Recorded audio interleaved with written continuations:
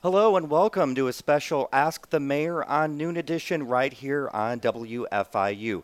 I'm Joe Wren sitting in for Bob Zaltzberg as today we broadcast live from Michael's Uptown Cafe in downtown Bloomington with Bloomington Mayor Mark Kruzan, who's down to 4 weeks, 37 days, 14 hours, 12 minutes, and 15 seconds. And okay, as mayor, Mark Kruzan has been a monthly guest on our Ask the Mayor segment for many, if not of all of his 12 years in office, and we wanted to kind of end his role on the show with a little nice send-off. So it was either his dorm room back in Teeter Quad where it all began. I don't know how many years ago.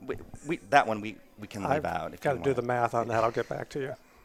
And I just can imagine us walking into your dorm room with the student saying, "Hey, look, it's Mark Kruzan and Joe Wren," and of course the student. And they would all universally say, "Hey, it's Joe Wren," and there's some guy with him. They would say, "Get out of my room! We're calling the police."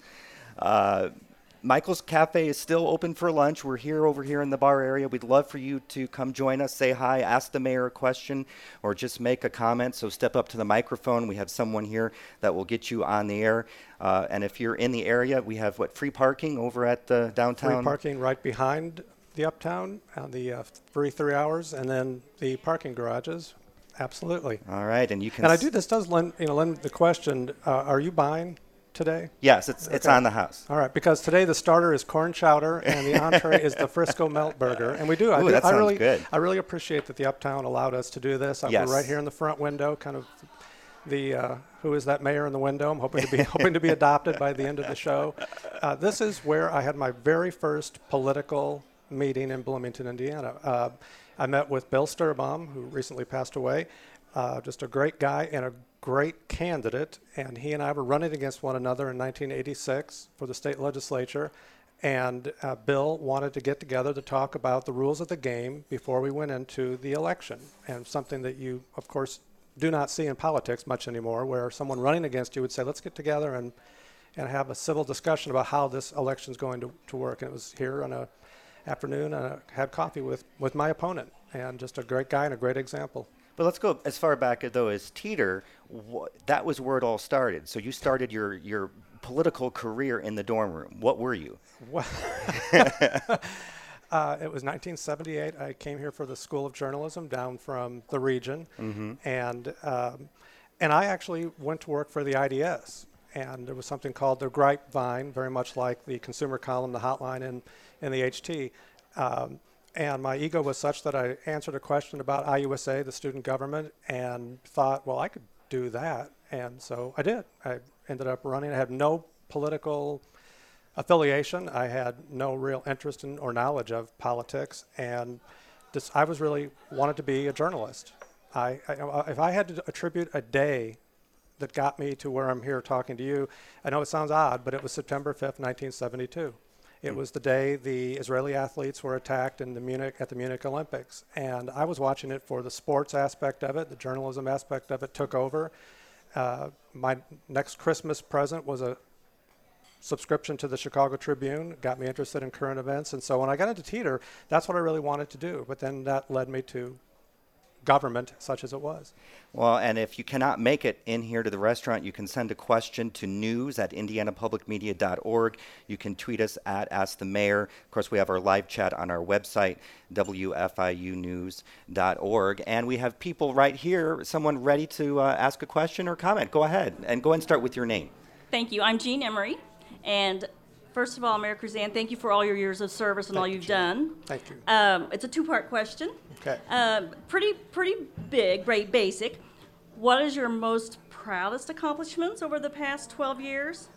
And then on the flip side, what maybe you were most disappointed in that didn't happen the way you felt it should? So that's a one-part question. And Thank you. You know, the proudest is the assemblage of the staff, the people who run city government. And my adage over the years has been we have about 600 people making a city of 80,000 work. And especially my cabinet, the people who have led the departments.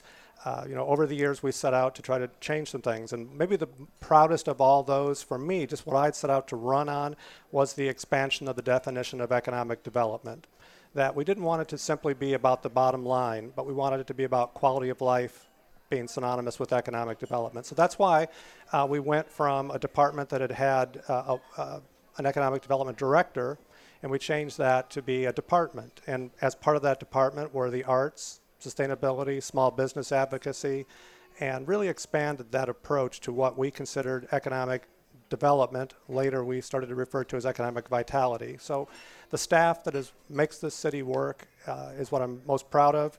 And the downside, sadly, was that out of 600 people, we had a couple who decided to enrich themselves at the expense of taxpayers. And that cast a shadow over the entirety of the staff, which was understandable.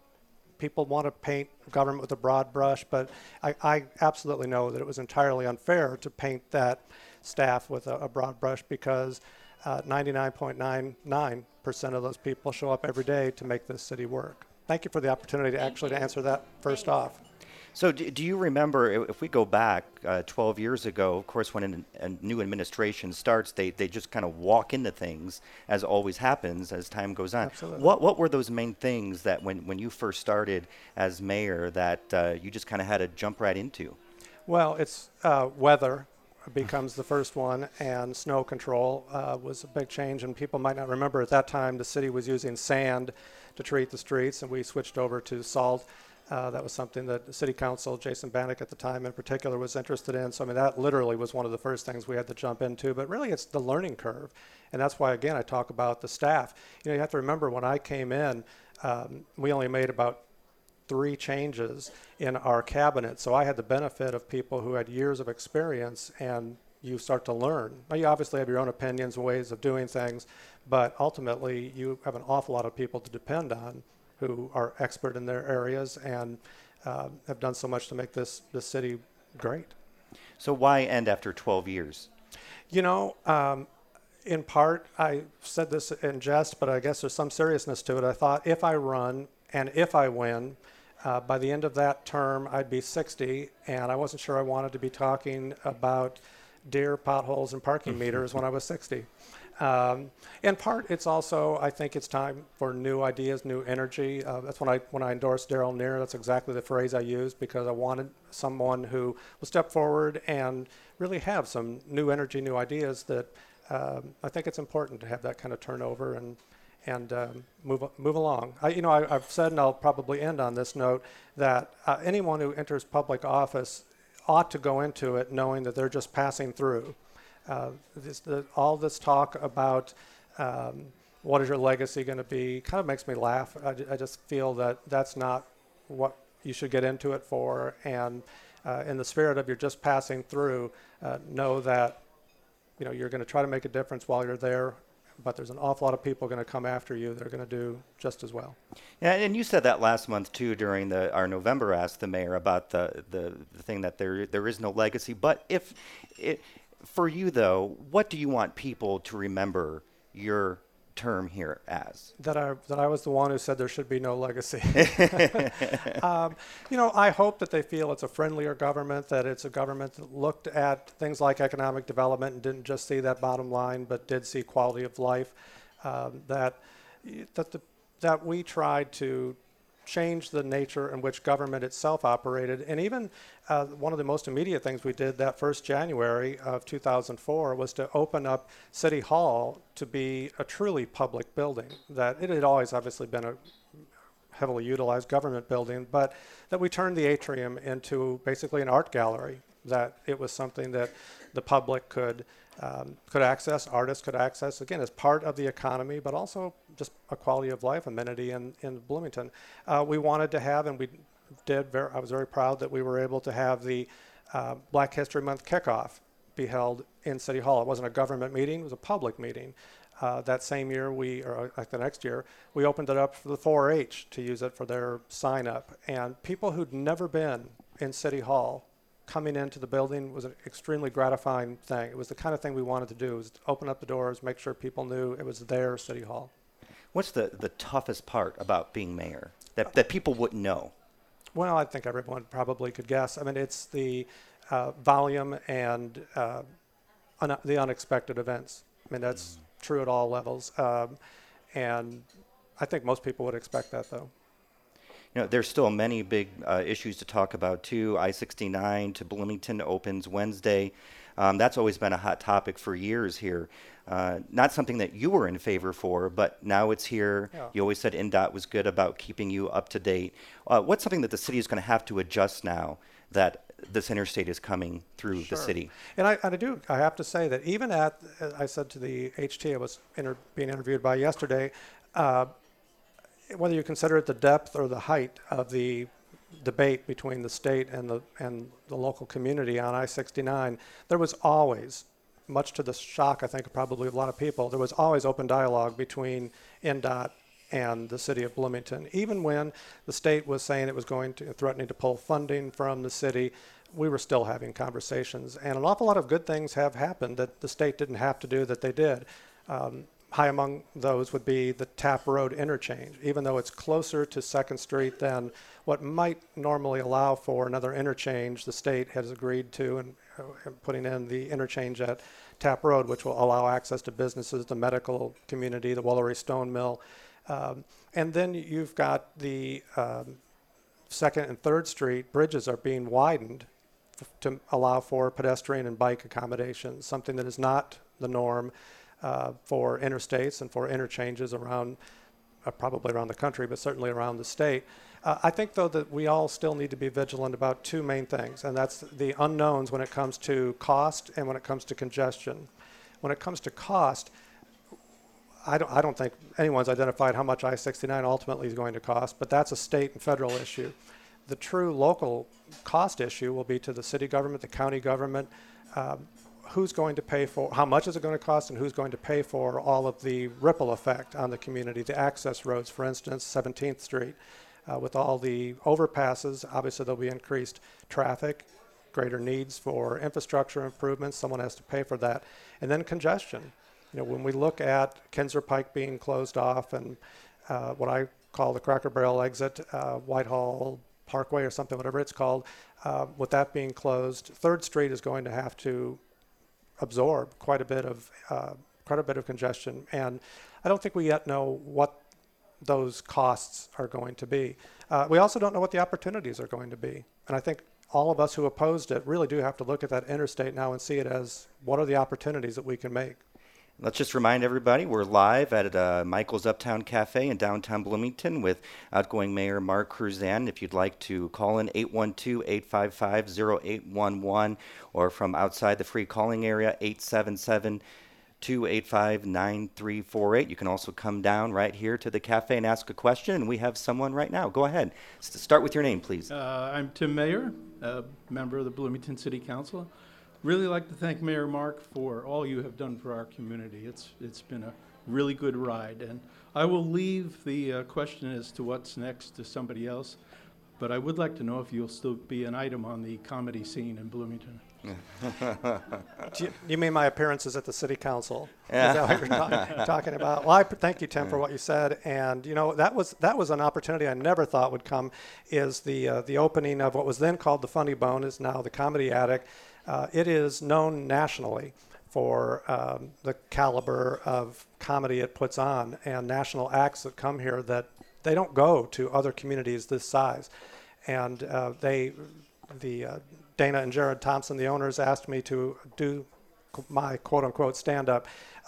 It was for a charitable event. 100% of their proceeds go to the cause of their choosing every year, and so it's been a great opportunity. It is also incredibly intimidating. You tell a couple jokes at the start of a speech that they don't go well. That's fine. That's not why you're there. When you go and get on that stage and the first two don't work, it's intimidating. We have another question from an audience member through online here. We have a world population 7 billion and growing. Planned Parenthood has been under attack. What can the city do to be more supportive of Planned Parenthood, and thanks for your service? Well, that's very kind. Thank you. And I will say, with Tim Mayer just having been up here, that this city council has absolutely been supportive of Planned Parenthood for decades, not just this in recent time where it clearly is under funding and sadly literal attack. And I think that it's about as, I don't mean to say that there's not more that can be done, but I really feel that this city council has spoken both with its votes, its dollars, and its words. I mentioned parking earlier, and that's always a topic here, whether you're with Indiana University or here in town. The meter's not paid off yet, but you always said that this was about managing the parking spaces. Are you happy with the results of where the parking situation is now? Well, happy is a pretty liberal word to use about parking. But, you talk about I-69, and I'll make the link, is that the impact on the community of I-69 is unknown. It will certainly lead to increased population, and we hope to increased economic vitality. But when I think of parking, I actually do think about how I-69 will be impacting us, because what parking meters are is a reflection of growth. It's a reflection of the congestion in downtown. And meters are a parking management tool. We knew that we had about 1,400 parking spaces on street, and you can't grow that. You can build additional facilities, but as anyone in the council will tell you, they are not money-making enterprises, and in fact are a drain on the city's budget. So it was important to us to not simply look at parking facilities, but you've also got the growth of hundreds and hundreds, probably now low thousands, more people living in the downtown area than were there when I first took office 12 years ago. And they all have cars, they all have guests, they all luckily have customers. As we look downtown and see very few open retail spaces, that's great news, but that does mean employees and customers trying to access the downtown at the same time all these new residents are. So that was a parking management tool, and so far it's not, we haven't seen the dire consequences that some had predicted, but there's a long way to go. There's still going to be a challenge as to the number of people coming into downtown Bloomington and where all those vehicles are going to go, and I think that's what you have to rely an awful lot on public transportation for a long-term solution. We have Bloomington Mayor Mark Kruzan here, 877-285-9348. We're live at Michael's Uptown Cafe downtown. Come on up to the microphone. Love to hear from you. To kind of go along with that, though, downtown development. This was a huge issue, too, especially the last couple of years with the Graduate Hotel coming in downtown, the growth of downtown increasing. Imagine 12 years ago, a lot of these buildings weren't even here. You tried at one point to ban, was it chain stores, chain restaurants downtown? I like the word restrict. But Restrict. I'm leaving, so I'll go with that. Okay. But there are always two sides to this. There's the people that want to keep that charming, Sure. that what they say downtown Bloomington, and then there are those that say Bloomington needs to grow, it needs to prosper. Yeah. Is the downtown moving in that right direction? Well, to some extent, there are two groups saying that. I think most people are saying both things, that they want to protect the small town charm and big city amenities, but they also know that you can't just allow your community to die in the vine. Most people are familiar with cities in the state of Indiana that have suffered because their economies have bottomed out. So, when I look at the balancing act of Bloomington, I lived in downtown for 22 years and, lived on 6th Street. I was on 7th Street, but on 6th Street when the Princess Theater partially collapsed, when right up the street from us here at Fountain Square Mall was an abandoned building and being held up by beams that extended into Walnut Street. And so you see in my lifetime, my adult lifetime here in Bloomington, how things can go one way or the other. And there's been an incredible renaissance in downtown through all the private investments been made. I hope people view that city government has been a part of that. Certainly county government's commitment to remaining in downtown made a big difference. Nonprofits that employ 10% of our workforce, a lot of people, a lot of things have come to fruition in this downtown. And what people do forget, just because it's human nature to do so, is that when you look back then, there was also a concern about sprawl. And so the last administration was faced with that every election. You could not run for county or city office without sprawl being pretty much the forefront of your campaign. And a very determined effort was made to try to increase density in downtown and to have the growth be in the downtown area. So it clearly has succeeded. And many would argue, and I'm among them, the pendulum has swung too far the other direction. So now what we're trying to do, and I think the next growth policies plan will do, is look for balance in that demographic, that it's not just student apartments, but year-round residents, active senior living, retirement living in the downtown area, and a level of affordability that is missing right now. So I think this city has done a pretty good job of trying to balance out the issues as it moves forward, and it will continue to do so. that's something that has always come up too, is that balance of student housing, and we see that in every project that goes in. But is there anything the city really can do to restrict that from a Sure. developer, a private Yes. developer who wants to come in and build? Sure. Yeah, I think in part what we were looking at with the technology park was we had to have a developer who's interested and willing to sign an agreement that says that there would only be year-round leases, that no co-signers would be allowed, which is typically the way in which student housing would work. So there are restrictions. There's no legal protection for students and housing. So yes, there are absolutely ways that can be done. But remember that if you look at all of the student housing that exists in the downtown area now, those students were going to be one of three places where they are now in the downtown, remaining on campus, which simply just to be competitive, this university could not require. Many people will say just make them stay on campus. The city has no power to do that. I don't think the state would want to do it, and the university wants to remain competitive. They are improving their housing options and quality on campus. I think it'll be more attractive in the long run. But the third option is the one that people don't really consider, and that would be where else this housing would be built if it weren't downtown. That would either be in established neighborhoods or on the periphery of the community. And once you do that, you've increased the number of cars, you've increased the number of people who are having to rely on automobiles to get to and from campus. We do have to take a break. Before we do, just let everyone know we're broadcasting live at Michael's Uptown Cafe. Anyone can come in, watch, and listen, ask a question. You can also call us, leave a question for Mayor Cruzan at 812-855-0811. You can contact us on Twitter at AskTheMayor or on our website, wfiu.org/Noon Edition, to be part of our live chat. Take a short break. This is Noon Edition on WFIU.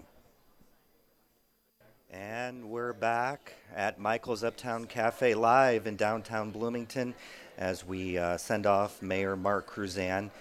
Feel free to stop by. We have Barbara, our reporter, wandering around, be able to bring you up to the microphone and ask a question.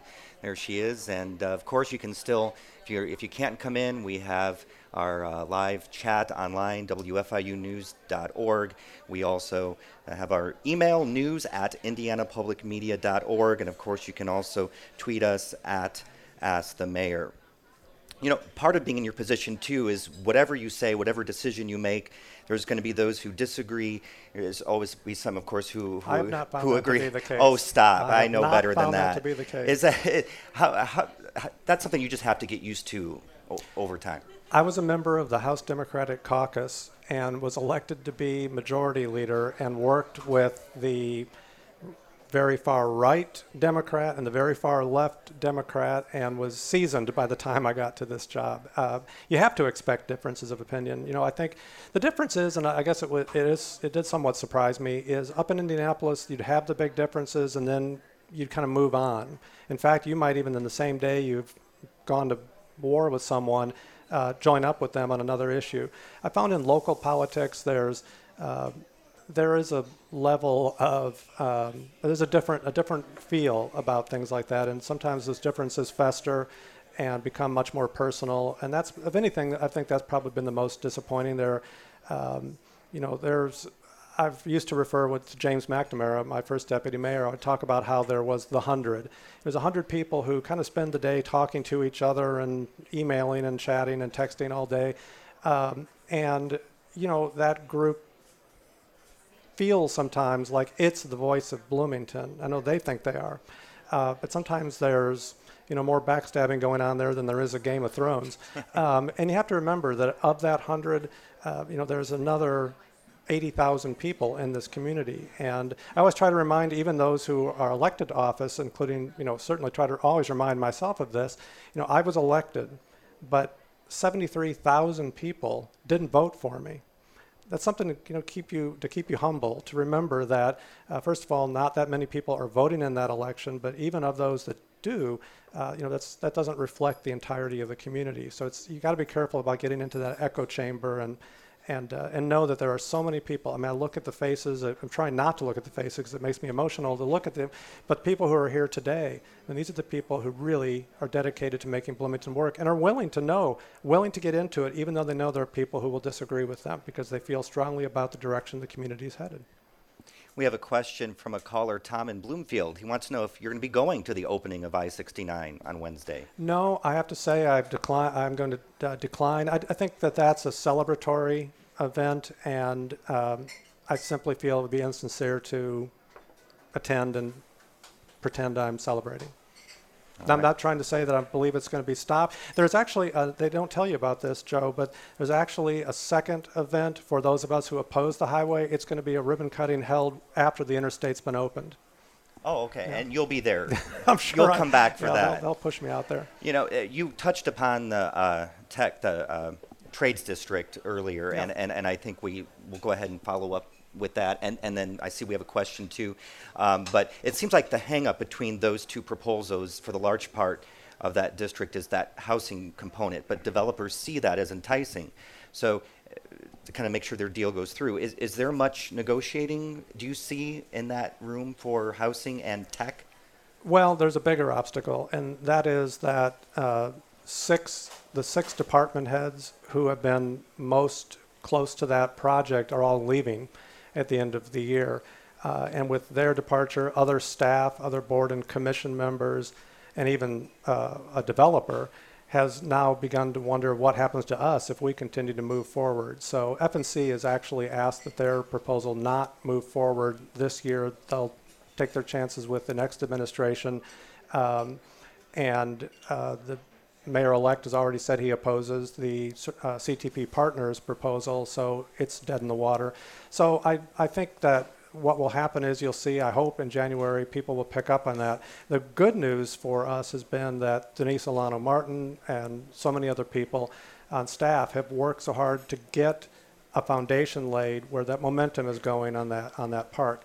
In fact, when the question was first asked about accomplishments, a more specific thing that I think is probably something that the city council, I always tell the city council they don't celebrate their successes enough. And one of the greatest successes we've had in the last 12 years came this past year with the passage of the bond that will fund the switchyard development, the certified tech park, the trades district, the animal shelter expansion, as well as solar panels at different facilities and a lot of other sustainability projects. So that momentum is going, the foundation is laid, but I think that absolutely you could work out the housing aspect to it. That's just one component, that 5.5 acres. It's a 12-acre parcel, so you've got an affordability project that is being offered still across the street. You've got the historic buildings and the Showers Administration Building in particular. I think CFC might be a group that we should be reaching out. The city won't be me, but the city should be reaching out to. I think they've got some exciting ideas for that area, and they've got an incredible track record in Bloomington. So I think there are an awful lot of opportunities there that can be worked out. We're live at Michael's Uptown Cafe with Mayor Kruzan, and we have a question from one of our audience members. Go ahead and start with your name, please. My name's Mark Brown. Hello, Mayor. Hi, Mark. How are you? I'm well. How are you? Good. I bring greetings from Kathy Harbaugh. Thank you. And the realtors across the state. And you'll be happy to know this is not a budget question. Okay. Will your beard be a better look than David Letterman's? And when will we see it after you're out of office? I can only aspire to be the Santa Claus that is David Letterman. And Mark, you're one of the faces I look at, and it does take me back because I met Mark when I was in state government, and Mark was the leading budget voice for the state of Indiana. He mentioned Kathy Harbaugh, who I knew as Kathy Pensick, and she was my first campaign manager. She ran my campaign for student body president in 1981. So I will tell you this. I went to Canada with my wife. Her family had for years made a fishing trip up there, and they took me, and I didn't shave the entire time. And I will promise you, it comes out just as white as David Letterman's. There you go. All right. We have another question. You're awfully good, Mark, I have to say. I'm Charlotte Zitlow. And I've been involved in local government for a long time. There's one thing that I think I would like to have seen more of, and I don't know that you could have done anything about it, and that is the integration of diverse groups in the government and in the city. And I wonder if you have any thoughts about how we still might work on that. And is it desirable? And when you say that, tell me specifically, Charlotte, what you mean in terms of... I just mean, I see people of all one color. Right. And mostly, I think that there are a number of minority groups who are not totally involved. And Yeah. that would include low-income people. Right. That's what I was wondering when you said if you meant race only. Yeah. I know we succeeded and we failed. I remember my very first debate in the election in 2003, and my opponent, Republican opponent, said, there's not a single minority working in City Hall. And I can't remember if it was Pat Williams or who, but it was someone in the audience, and I was making eye contact with, is that right? Now that's changed. It hasn't changed near to the amount, to the level that I would prefer, but it has changed. And in part it changes because you go out and actively recruit, but you go out to people who can actively recruit on your behalf. The one thing that we have succeeded at that I really set out to do was to diversify the boards and commission membership.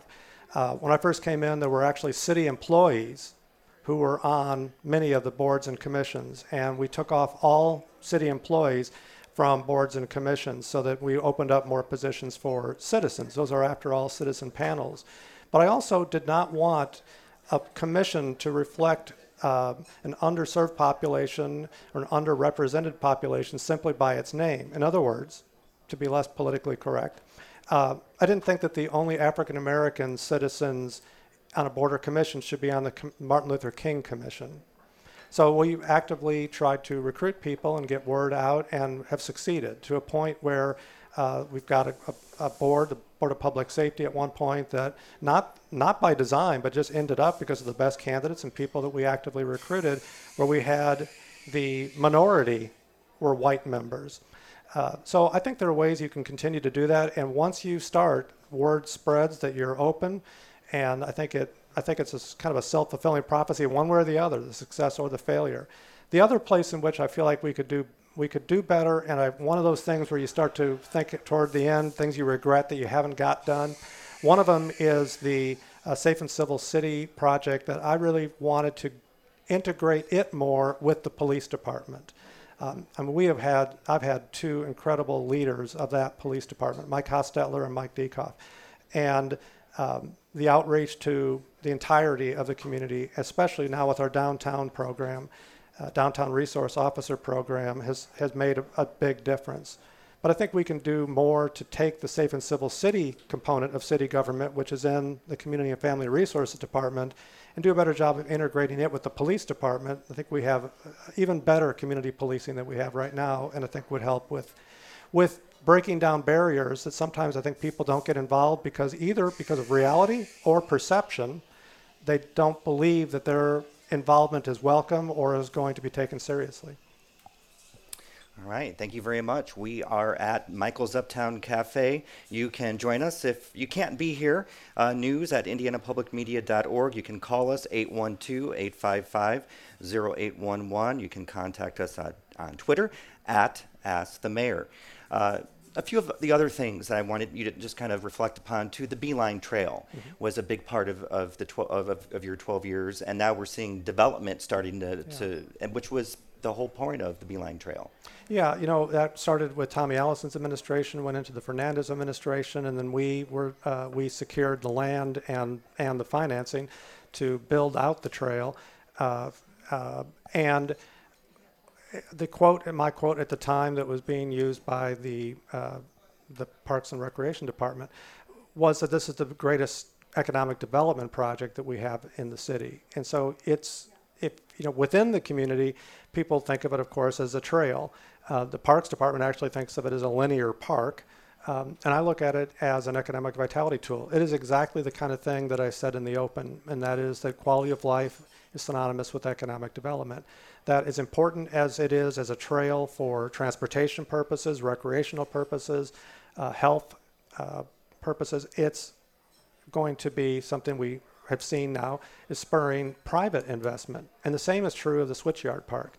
And we've purchased that land, and we've got the 69 acres down there that will add to that part of the community. And I try to remind people, think of what think of what the city would be like without O'Brien Park. It's hard to imagine that because it's always been there. And some decade, people will look back in the Switchyard Park, whatever it's called, and we'll see that same thing. But it's not just about the amenities that will be offered there and the opportunities for that part of town. It'll be about what's private investment is made around its boundaries. We have a comment I want to pass along here. John Weichart says he couldn't make lunch today, but he wants to extend his appreciation to Mark for permitting him the opportunity to serve the city as deputy mayor. Well, I appreciate that. And every time I was here with John when he was with Ivy Tech, he bought lunch. So I'm a little disappointed he's not here today.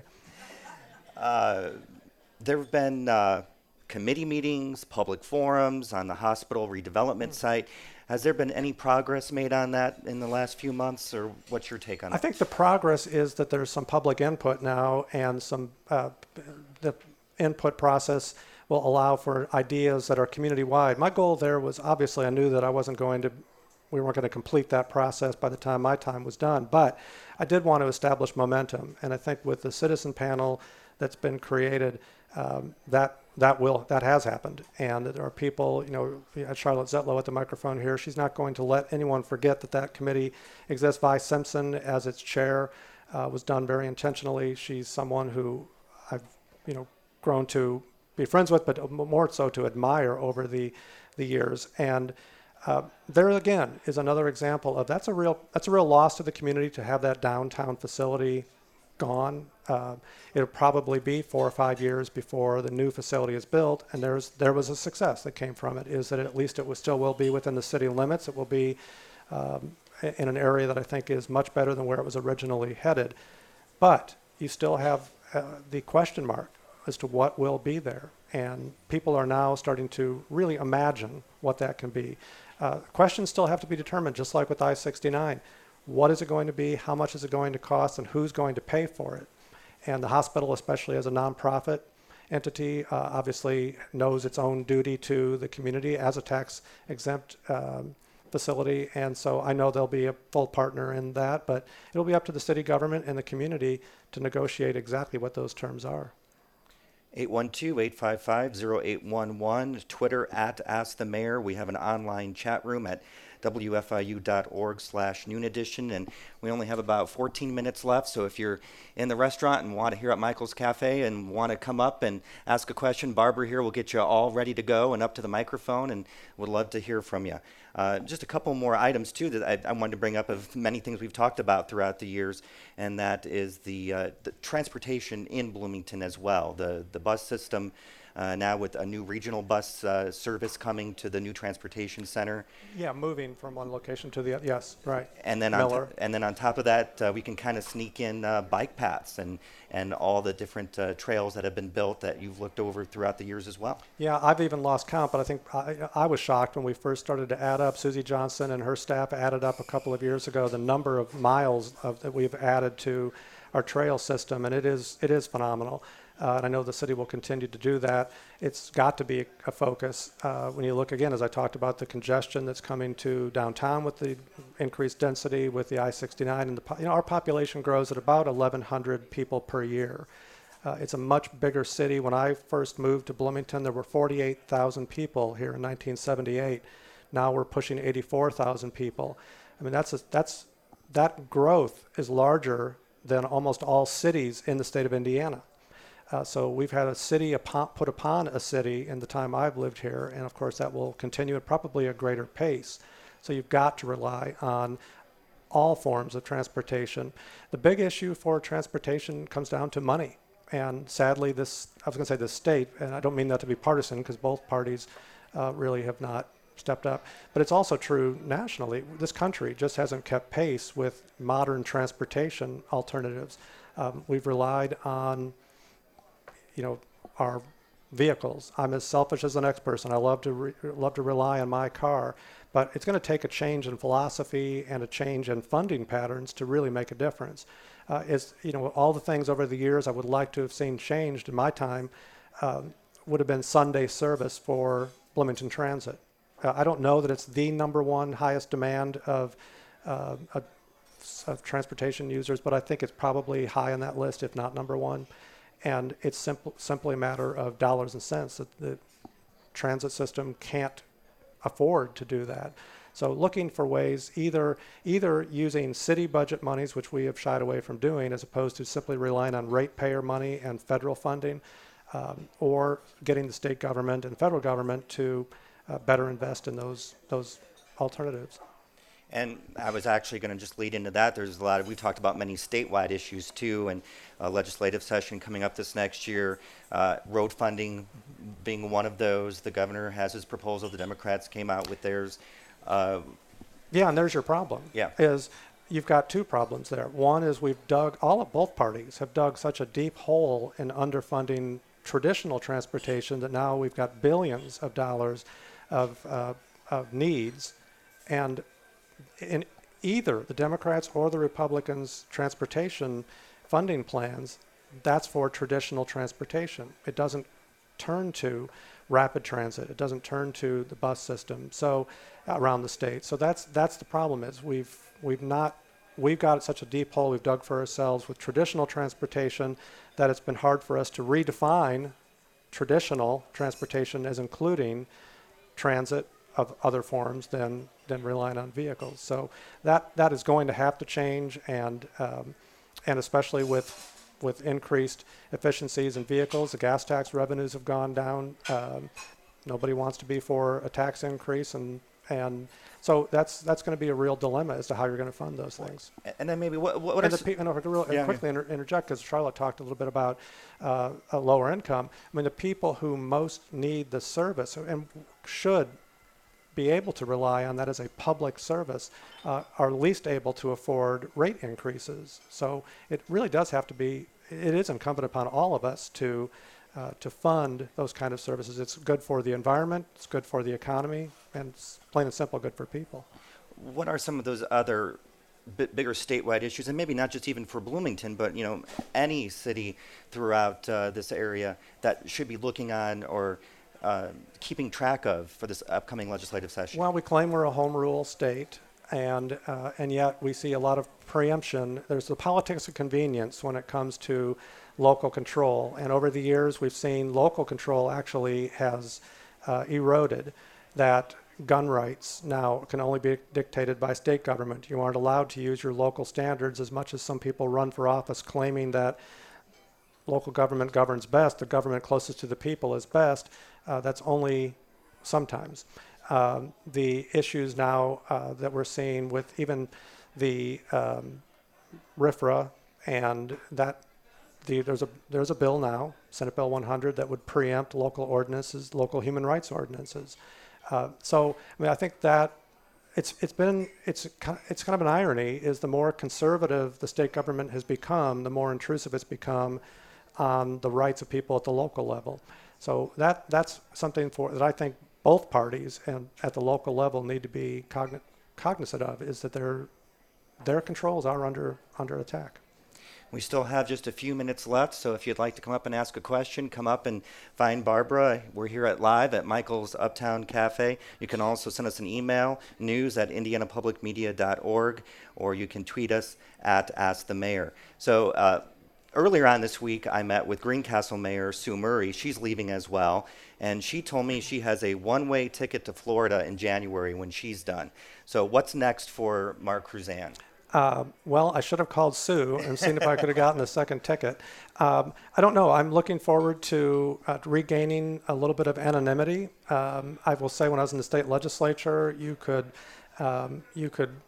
probably, 1 out of every 100 people might stop and talk to you about it. When you're a mayor, people know the issues. They know their opinion on the issues. And it will be nice to return to some level of anonymity. I have found one of the more humbling experiences I've had was when David Sabag and I were running, and we were down at a park event, and I saw him campaigning with some people as I was speaking, so I went over, I got to make sure I got to get their vote, sat down and talked to a couple of former RCA employees for about 15 minutes, and I thought, okay, I've turned them, I've got their votes. And at the end, the woman said, "It was really nice to talk to you. And you are who again?" And I said, "I'm Mark Kruzan. I'm the mayor. I'm running for re-election." And she said, and I knew she was going to say, "Whatever happened to John Fernandez?" She said, "Whatever happened to Tommy Allison?" And I thought, that's a good thing to keep in mind. And so maybe that kind of anonymity would be nice to return to. Other than that, I'm just going to go follow the IU volleyball team and cheer them on to victory. And I don't know what's next. I know I'm going to take a little bit of time, try to get a little healthier, gain a little weight, and come back here and have lunch without an interview. And I see the volleyball coach is here, but I'm not sure why. I did not know she was here. There's and your so wife. Do I get She's bonus here. points for mentioning her without knowing she was here? You'll have to ask All her right, later. I will. I've worked for her mom. In 1981 and 2, I started to go to work as an hourly employee at IU, and I worked for Carol Dunbar, who became my campaign treasurer for 14 years. And so I've known the Dunbar family forever. Larry, who passed away a couple of years ago, just a role model of a person, and Cindy, Sherry's sister, and Sherry Dunbar, greatest human being on the planet Earth. What are going to be some of the toughest lasts this month for you? Well, that was one of them. Things that people would be surprised maybe have been some of my favorite things that aren't the things that are. We set out years ago to say that no pet could be adopted out of our shelter without having been spayed or neutered, and had no plan. I mean, I remember Julio Alonso, who was the public works director at the time. He's got, "What did you just do?" And we got very fortunate that Pets Alive came into existence, and we've been able to really to scale that problem back. The other thing that Sherry is tired of me talking about, every time I'm on the bypass and I see the side paths, I'm very proud of that. I know it sounds like an odd thing to point to, but that's what I will remember and will miss, because that was the kind of thing that you could have an influence on. Tom Makuta and I had nobody working with us. There were people either for or against that bypass expansion. What we couldn't do was get anyone to agree to work in the middle because they were so busy fighting each other. And we really worked with NDOT to get those side paths put in. So every time I see people using them, and more I'm seeing that, I'm real proud of that, but I also will miss that. I'll miss the opportunity to be able to negotiate toward some solutions. And the other one that I will point to and be proud of is Banneker, because there were some discussions going on to mothball that building, and it has been expensive. I understand why people didn't want to spend money on it, but I think it was important for a lot of reasons. The history of the community, the west side of Bloomington, and just the fact that it's a historic building itself and the story it has to tell, and how much of a community center it is for people. So those are the kind of things that I will miss. I won't get to set the Halloween trick-or-treat hours anymore, the incredible power of a mayor. So I'll miss an awful lot of things. For those who want to get involved with the city but maybe haven't, and we know about low voter turnout, what would you say to those people? Never underestimate your individual or collective clout. You would be shocked at how much of a difference you can make. And every single city council person that's on the council now or has served in the council ever would tell you the exact same thing, that if you show up and you get involved with boards and commissions, or just come speak to the city council, we won't always agree, but your voice will be heard, and you may have far more impact than you think. You might remember former RCA employees opened a time capsule about a month or so ago, but it was from 25 years ago. If you were to put in items in a time capsule to be opened 25 years from now from the mayor's office, what items would you put in there? Well, again, honestly, it would be a list of the staff members' names who are working for the city of Bloomington right now, especially the cabinet members. I've said this in this has come up as a common theme in the last year, where I've talked to people and said, no one will remember that you cast this vote or that you were the one who came up with this idea, but they will remember that someone was there. We look around this downtown, some of us know some of the names of people. I'm looking at the courthouse right now, it's Charlotte Zitlow. But as time goes on, be more and more people saying, who are you again? And who was that again? That's why the legacy thing means nothing to me. But what does mean something to me is that whatever you put your time and energy into today will be there for generations to come. I have no idea who the people were who made Bryant Park a reality, but look at what they gave to the community.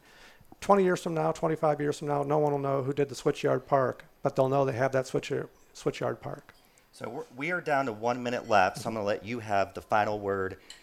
right here on WFIU? You know, I really just want to say thank you to you, WFIU. My very first radio interview was with Margaret Joseph, and I was horrible. I was drenched by the end of it. It was embarrassing. It was a great lesson.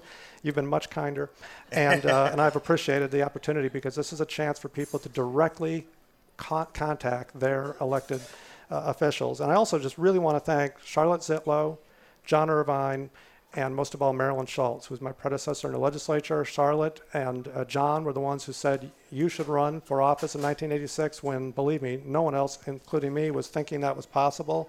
So I really appreciate it. Vi Simpson and Matt Pierce, Jerry Bales, Peggy Welch were fantastic colleagues to work with. And Pat Williams, who's been a Madam Chair of pretty much everything I've run for. So thank you to all those people and to my staff. It literally wouldn't be possible without them. This has been Noon Edition on WFIU. Thank you.